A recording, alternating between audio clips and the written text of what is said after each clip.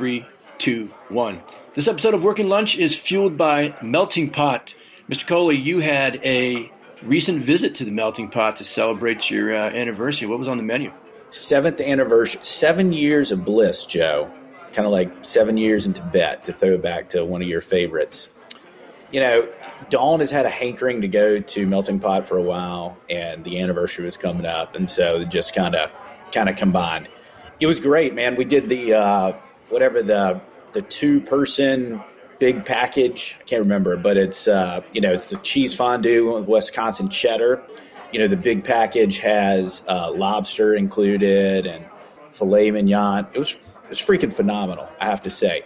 The other little nice touch is they had a photo booth in the back. And so, you know, we told them we were there for anniversary. I assume they do this for all sorts of occasions. They take you back to this little photo booth, and you get like the high school prom, like in the photo booth kind of photos. And the manager and the staff hand drew out a little happy anniversary card. I mean, it was like white glove service, my friend. Highly recommended. Check out Melting Pot. Probably haven't been there since your prom date, you know, in the 80s, but it's worth a trip. That sounds delicious. It has been a while since I've been to the Melting Pot, but they've got a sneaky good dessert menu too. You know how I like the sweet tooth, but sneaky good dessert menu. So good experience, good shout out to our friends in the Melting Pot. And on that happy note, let's do the show. May I help you? We need to talk about your flair. I think I'm going to have to go superside. I'm proud to be a bartender. Ain't nothing wrong with that. We need a political revolution. Mr. Vice President speaking. Come on, man. With all due respect, that's a bunch of malarkey. From the home office of Aligned Public Strategies in downtown Orlando, Florida, this is Working Lunch. Coming up on the podcast, a new survey out this week by the Society for Human Resource Management finds that the workplace is becoming more politically polarized, leading to altercations and hostile work environments. We discuss what this means for employers as well as for corporate decision-making. And the Supreme Court has convened its new term, and the docket is full of cases with important implications for employers in general and the restaurant industry in particular. We'll discuss the year ahead for the court. We'll discuss those issues and wrap it up with a legislative scorecard.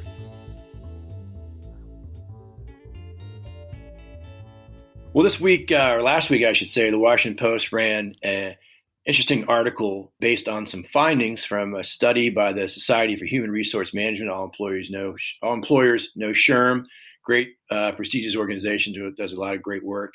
But Mr. Coley, they did a study about polarization, political polarization in the workplace, and how workplaces themselves are becoming a little more volatile. It's a little getting tougher to avoid the blue-red game in the workplace. And there's kind of less diversity of perspectives within organizations. They're finding you tend to either work for a company that has overwhelming majority of blue employees or an overwhelming majority of red employees.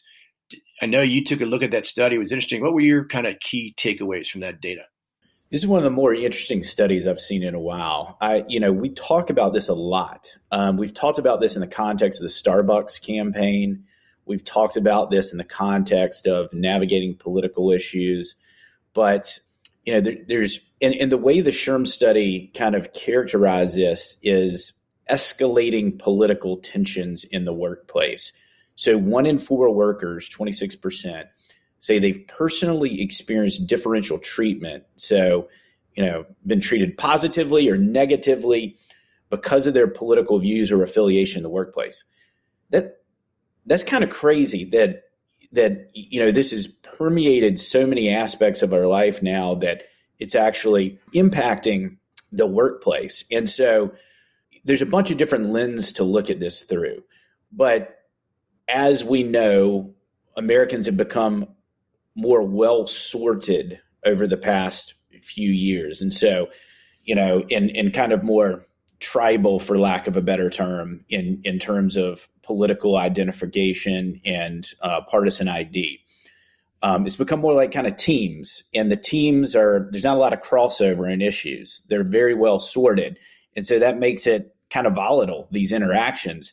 And to have that in the workplace is a potentially really troublesome dynamic, and it manifests itself in a bunch of different ways. We can talk about Starbucks. We can talk about Disney and the pressures that Disney felt internally with its workers as it kind of navigated the Don't Say Gay issue down in Florida. We can talk about it in a number of different ways, but it's going to manifest itself in a bunch of different ways that are going to create opportunities, but also kind of pitfalls for companies. Yeah. When I remember when I worked at Walmart, there was a really good diversity of opinion among, the teams that I worked most directly with and, senior managers up the pipeline. And, at the time, of course, I'm dating myself, but at the time it was, that state was going through a political transition, state of Arkansas I'm referring, where it was been a quote unquote blue state for 50 years, turning to a red state. Conversations were more prevalent about that, during that transition. And there was a good balance where, open dialogue was appreciated. I think, to your point, through all segments of society, open dialogue is getting less and less appreciated, and people are not respecting each other's views. I think people are becoming too militant with their views, lording them over others, that, I'm either more superior or smarter than you because I think this way and you think that way. And I think it's becoming a real problem getting team cohesion throughout divisions of companies. It'd be very difficult if I were still back in corporate America, how I would navigate that. And I think you're primarily talking to 100% agree. And I think you're probably talking to mainly like at the C-suite level, like conversations around, whereas, if you think down to the kind of entry level worker level and the frontline employee level, I think historically, like politics played much, is probably there in some small, like family owned, but in big enterprises, you didn't have political conversations at the frontline kind of level that were impacting kind of workplace environments, right? Not at this level. I think that's what the SHRM study kind of got to. And I do think that looking at Starbucks in particular, when you've got, let's call it 8 out of 10 workers that are, I'm just making that up, that number, but 8 out of 10 of their workers. So, whatever, let's call it 20 or 25 of the 30 employees in a Starbucks unit are well sorted to the left side of the aisle and have unanimous agreement around a certain political issue set and are getting more political in the workplace, right? And are working, and we see this. We saw this in Buffalo and in Boston, where these workers were working on India Walton's campaign, and were there was political organizing that was taking place. That coming back into the workplace, those conversations around worker empowerment and other issues coming back into the workplace, that creates a different environment, I think, than 15 years ago when this political conversation stayed kind of out of the workplace. And if you're a MAGA Republican, it's probably not super comfortable working in Starbucks work environment, and vice versa. I think there's also brands that are probably taking advantage of this dynamic in some ways. And anyway, it's super interesting. For the brands that are just trying to sell chicken or sell hamburgers or sell, this is a tough environment to operate in. It's fraught with kind of issues. A lot of these political issues can come workplace issues and become protected concerted activity. And there's just a lot of stuff to think through and navigate here. And this, I hope that SHRM does this as like an annual study, because it'll be interesting to follow kind of the through line of this over some years. Well, I think there are two challenges that happens, in institutional groupthink, is that when you get kind of less diverse in your thoughts, I think you're more likely to make poor business decisions when you haven't vetted all these possibilities. And I think oftentimes, and I think it's growing, the political viewpoint of the CEO or the C-suite becomes the political viewpoint of the company. And sometimes what might be best for, the country is not best for your company, or it might be best for your company is not best for the country. I think a lot of senior leaders juxtapose the two being one and the same. If it's best for my company and best for me, then it's best for the country. And I think it's harder and harder for, people in our world, public affairs people, to have to speak truth to power sometimes and say, look, that's just not the way it is out there. This is not a smart play. And if you lose that space for, your external professionals to be able to have that conversation, you're really shooting yourself in the foot as a corporate entity, in my opinion.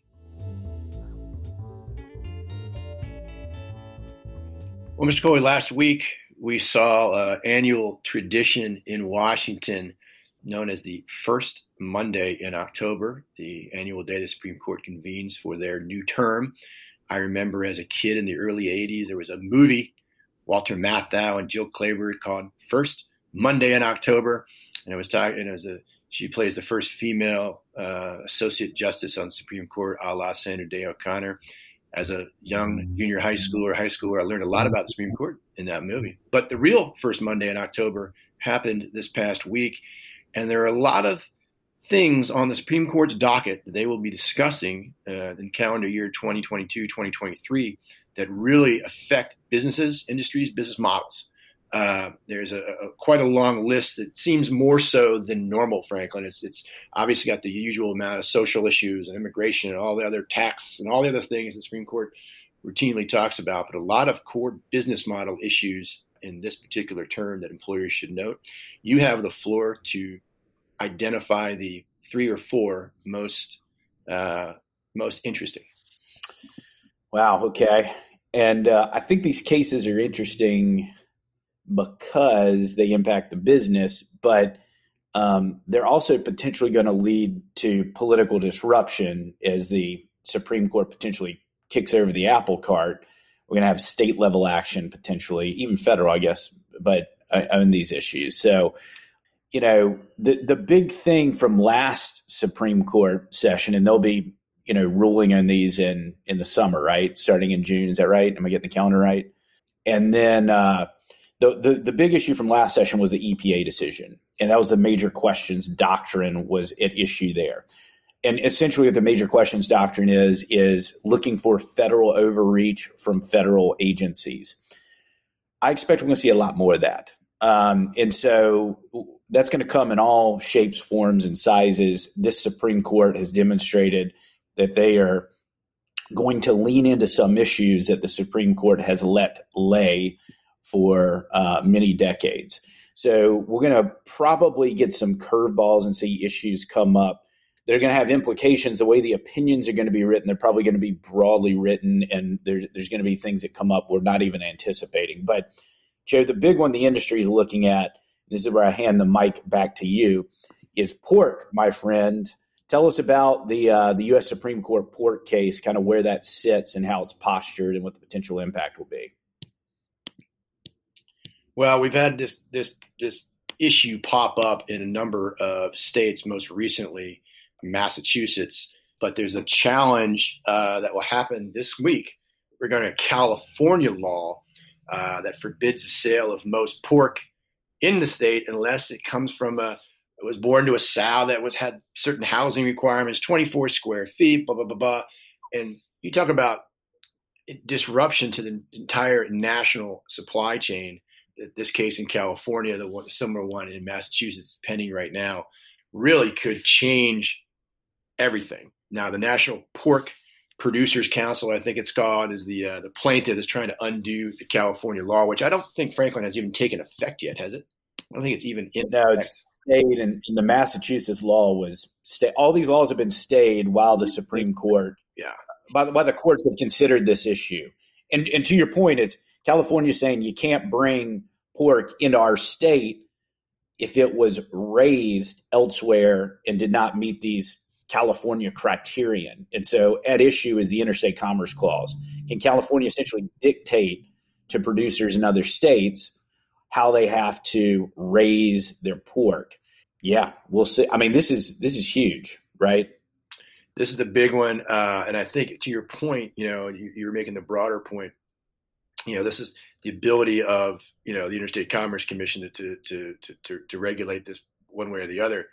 But on the agenda broader is, depending on your point of view, we could at the end of the next year or two have a fundamentally different relationship with the federal government, its ability to regulate, you fill in the blank, drinking water, clean air, whatever it is, not so much going after the merits of individual laws themselves, but the agency's constitutional right in regulating itself, in regulating it in amongst itself. So this is some fundamental cases that affect everyday business issues that will go to the heart of whether OSHA can inspect your workplace, whether the EPA can inspect your drinking, whether the SEC can look at your financial reports. It's a pretty broad agenda they've got.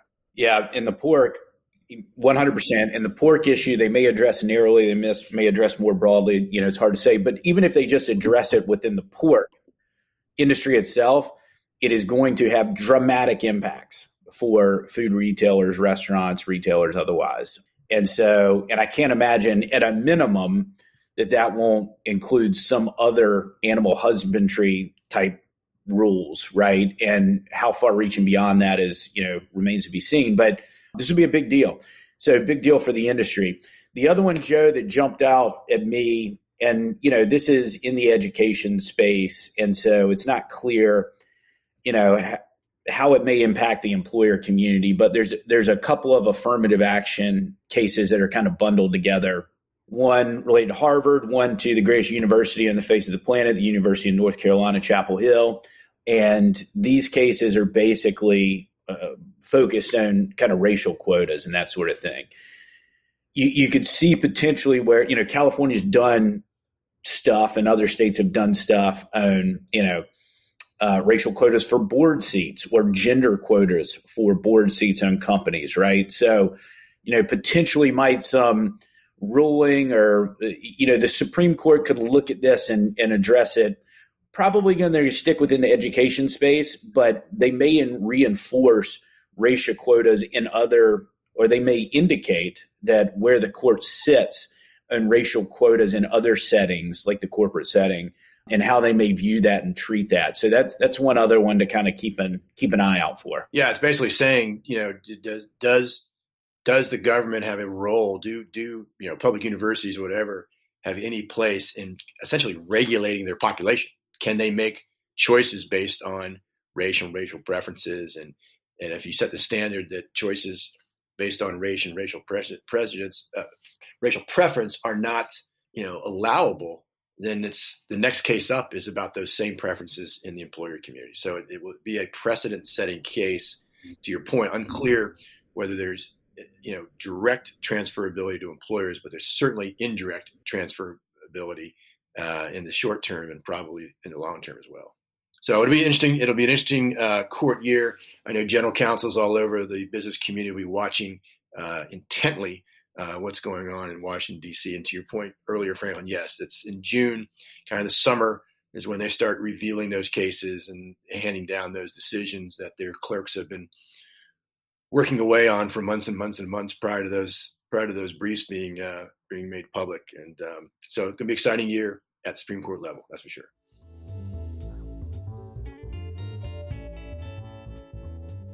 It's time for the Legislative Scorecard, where we go around the country and update you on the latest legislative and regulatory developments. And Frank, let's start with wages. City of Seattle at it again.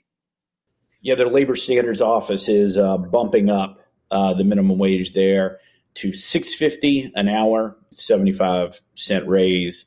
And that is for, I think, small employers, and then $8.69 up from $17.27. So it's kind of substantial. That's $1.42 raise for larger employers. The beat goes on. So what does that put us at, Joe? So that puts us at almost $19. If you don't offer insurance, almost $19. There's bifurcated levels between large and small employers, and bifurcated levels between employers that offer healthcare and don't, and so forth. So, but it's a big number. The other big news out of Seattle this weekend, Franklin, is that they're evidently next up to get an NBA basketball team. They lost one 20 years ago to the Memphis Grizzlies, but Seattle may get their Supersonics back. So big news. Are they getting the name back too? Supersonics? I hope so. It's such a great name. I love their name. It is. I hope they do. Franklin, the National Labor Relations Board shockingly restored an Obama era standard regarding the collection of dues after a collective bargaining agreement has terminated, and that kind of gap between the next one kicks in. Employers still got to collect those dues. or pay those dues. Yeah, I mean, it's one of 1,000 little things that the federal agencies are doing to, take care of the labor leaders. But yep, the dues collections cannot halt in between the negotiation of a new bargaining agreement upon the expiration of an old. And speaking of the NLRB, they have, I think, a giant pile of labor complaints with our friends at Starbucks, speaking of Seattle again. But the first one of that pile was settled. More to come, but the first one was settled. Can you tell us about it? Yeah, so the settlement, as is typical, does not stipulate guilt or an admission of wrongdoing or anything like that. But this particular complaint focused on their New York City roastery, which is a larger location than a normal Starbucks. If memory serving correctly, is a couple hundred employees, right, versus 30 or something like that. So or maybe like 150, but whatever, big location. So the settlement requires, quote, certain unwarranted disciplinary actions from employees' records, removing those so they no longer are on the employees' records. And they post the notice of the unsettlement in the break room at the roastery for at least 60 days, basically saying that they can't retaliate against workers for engaging in organizing, and any, retaliatory actions will be removed from their record. So this is kind of I don't want to say it's standard, but this is the type of settlement agreement you will typically see during a labor organizing campaign. And in spite of the company coming to a settlement with the NLRB, the foremost liberal members of the U.S. Senate still decided it was a good week to kick him in the teeth. Yep. And, the House had their teeth kicking a couple of weeks ago, the Labor Committee, I think, and we've had the state level teeth kicking. So this week it was Senators Warren, Markey, Blumenthal, Sanders. They sent out a letter to the CEO. I think Schultz is still the CEO. I don't think it's the official baton passing has happened yet, but to the CEO and to the board, they want to know how much the company has spent on quote unquote kind of union busting. So they want to see all those dollars that have gone out to law firms and consultants and, persuaders, whatever. And this is a typical kind of, first off, they're not going to get it probably. I don't think Starbucks is going to bundle that up and send it over to them. But this is typical. The unions like to map this stuff out. And the persuader rule during the Obama era was intended towards this. So anyway, they ain't going to stop going after this info. But, it's a shot over the bow. These are some influential senators that have big microphones. So. And under the auspices of why in the hell would you pick this date? The new CEO doesn't start until April 1st of 2023. Why would anyone take on a new job on April Fool's Day, Franklin? That's funny. Just cue the jokes now. Last labor-related piece, important company in the restaurant industry, Cisco, process of some labor unrest at a number of their locations, mostly in the Northeast, some of their distribution centers and so forth. The first one taking place in one Syracuse, New York, the home of my youngest daughter currently. Franklin, if this and part two is it's no shrinking violet union. It's the Teamsters, which I always have the most respect for. If the Teamsters got a foothold into Cisco, that would have some downstream ramifications, I think, for restaurant companies, restaurant brands, restaurant owners. No? Potentially. That's always the dream, is they can pressure and leverage from all these different angles in restaurant brands, and certainly the supplier chain would be one of those. If the Teamsters go on strike and cut off the supply lines to some of these restaurants, well, that would be a forceful tactic. The labor community hasn't been able, particularly in the restaurant space, to really kind of execute at that level and for some time.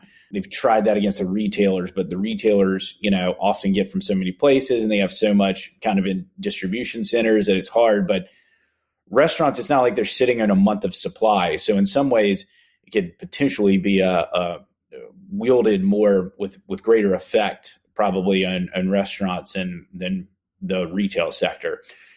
And we know firsthand what supply chain pinches can do post-COVID as well. So interesting little development here. And it's just another indication that frontline workers in the entry-level employer space, there's so much angst. Just another of a long list of examples of workers, engaging in kind of collective action.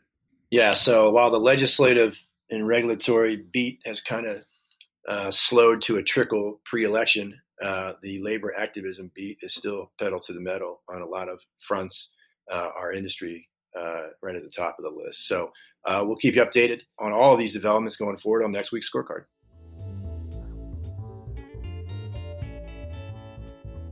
Well, another week, another pod, Franklin, as we close out this episode, following up on our conversation last week about kind of races to watch, watching the polling numbers up and down. Nevada, is it Nevada or Nevada? Seems to be kind of the ground zero that could decide the U.S. Senate, governor's race. I was in Nevada last week, and you couldn't move 10 seconds, tell every TV there was just nothing but political ads. It was just complete saturation in Nevada. What's your take on what's going on? Yeah. Well, the piece basically says Nevada's more repub than you think. It's basically was the kind of the gist of it. And, it basically makes the argument like, look, if Dems secure this, or repubs, secure this, then it's basically a done deal. That this could be the one that matters. They also, two other things that were interesting about the article, they tease out how super competitive the governor's race is too.